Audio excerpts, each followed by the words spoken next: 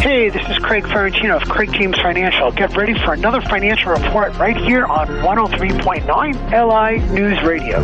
Discussions in this show are for educational purposes only. The views and opinions expressed are based on current economic and market conditions and are subject to change. Securities and advisory services offered through United Planners Financial Services, member FINRA, SIPC. Craig James Financial Services and United Planners are not affiliated. United Planners and its representatives do not offer tax or legal advice. Well, let's not forget the website, ladies and gentlemen. It is CraigJamesFinancial.com. It's great info, and you get on the site for all the great webinars and events, including one last night on Social Security that did take place. Dow yesterday at the close, up 186, 33,704 starting point. Futures up about 54 or so. As we speak, we got oil down, stocks a bit higher, gas lower, some of the corrected IRS tax breaks in play, all discussed by Mr. Craig Ferrantino, the Craig James Financial Services in Melville. We welcome him here on a Wednesday morning. Sir, how are you? Good morning, Jay. Everything you said is true. First, let me say thanks for all the people that came out to our Social Security Information Night for those looking for how to maximize their Social Security benefit. We had a robust discussion. We may put up a replay there for people. If you missed it last night, 7 to 8 o'clock, just go to our website, CraigJamesFinancial.com, CraigJamesFinancial.com. Email one of us, and we'll get that copy out to you once it gets through our compliance department. But there's a great presentation last night, Jay, on Social Security. How does it work? How to maximize your benefit? Maybe some of the strategies that you could deploy to get the most out of the Social Security benefit.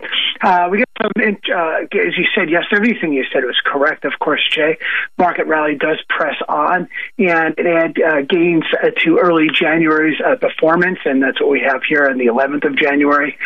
Stocks outperform more than value-oriented names. The big buzz now is go value, Jay, go to value stocks. These are companies that may pay a dividend. They've been around for a long time.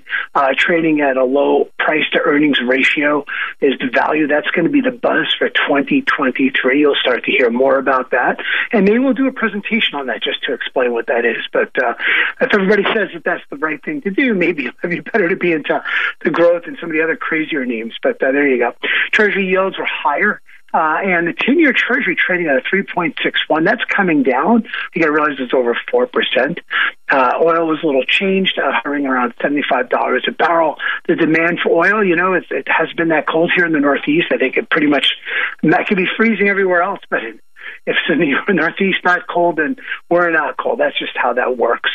So we get some economic. Well, everything's on these. We're going to look for inflation this week. We'll get some of those numbers out, and we also have some other data, Jay, because it's so important to stay on top of the latest data. Because everything is coming out on a daily basis. Bed Bath & Beyond was up, even though it kind of reported very lackluster earnings towards the December of last year. Thing was considering bankruptcy, but now it's become a meme stock. And it's looking like it's up 25% pre-market. Boy, I'm telling you, someone said, I'm going to do some bottom fishing here. Let me pick some names that look really ugly. Bed Bath & Beyond would be one of them, and you could be making some good coin on that. The FTX saga, we haven't heard much. Have you heard from Sam Bankman-Fried? It's kind of disappeared now, right? But we are seeing the actual complaint by the Feds. I think Tom Brady lost something like $1.4 million in this investment, Jay. I don't. It's a terrible tragedy how this guy became elevated so quickly, and people supported him. And his wife also, I think, the same. So starting to see a bunch of names on the complaint, which is kind of interesting. Most of that's going to be unrecoverable. So now if they're suing them because they supported him, plus they also lost money, it makes your case a little harder. But we're seeing some of that. We're seeing also the buyer, if you're selling a home, you're finding this time to sell a home or things like that. You're starting to see the housing market cool, where buyers weren't making any concessions.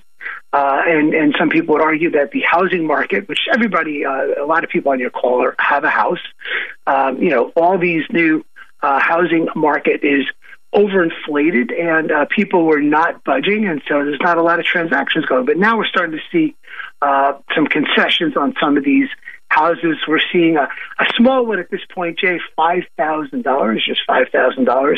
But we're starting to see that on average. But you're starting to see bids falling through because the sellers isn't moving. So the sellers are starting to come down. Housing is a basic necessity to the economy, a basic necessity to all of us here on Long Island. There's not a lot of apartments available in a lot of our towns, and so that's basically how that works. So housing price inflation is coming down, and that's so much important for everybody to become a little more affordable as interest rates, as you know, Jay, have gone up. So it's taking a lot more salary to buy the same type of house. What we have looking forward to the week, again, there's big numbers coming out later this week, the Consumer Price Index. We'll get an idea what the GDP is year over year, and that's what we're doing. We're having some very, very good luck, Jay, in terms of speaking to people about the changes in the Secure Act. It gets complex. It's not for our call today, but we're working on a presentation as we speak, and hopefully get that out and put it on the charts and on the calendar for people to visit and come join us on a webinar next week. So we'll be talking about what you can do to make money in 2023. Indeed, you got a lot on the plate. I was reading this regarding Musk and Twitter. Some of the banks and investors, they are getting raked over the coals on their equity stakes and loans to the site. Investments forced to write down the initial stake it took in Twitter. It was valued at somewhere around $20 million last fall to around a little $500,000. Unbelievable. Kind of a bit of a meltdown from the equity standpoint on Twitter. Something we have to watch. Incredible. But we have known Elon Musk to have taken this roller coaster ride since that $44 billion buy-in there. So very topsy-turvy with Musk and Twitter, no question about it. We'll keep an eye on things. And look forward to having you on the show tomorrow morning, my friend. Thank you, at Jay. 7:20 every morning, you can hear Craig in the report. How's that? Yes, sir. Appreciate it all.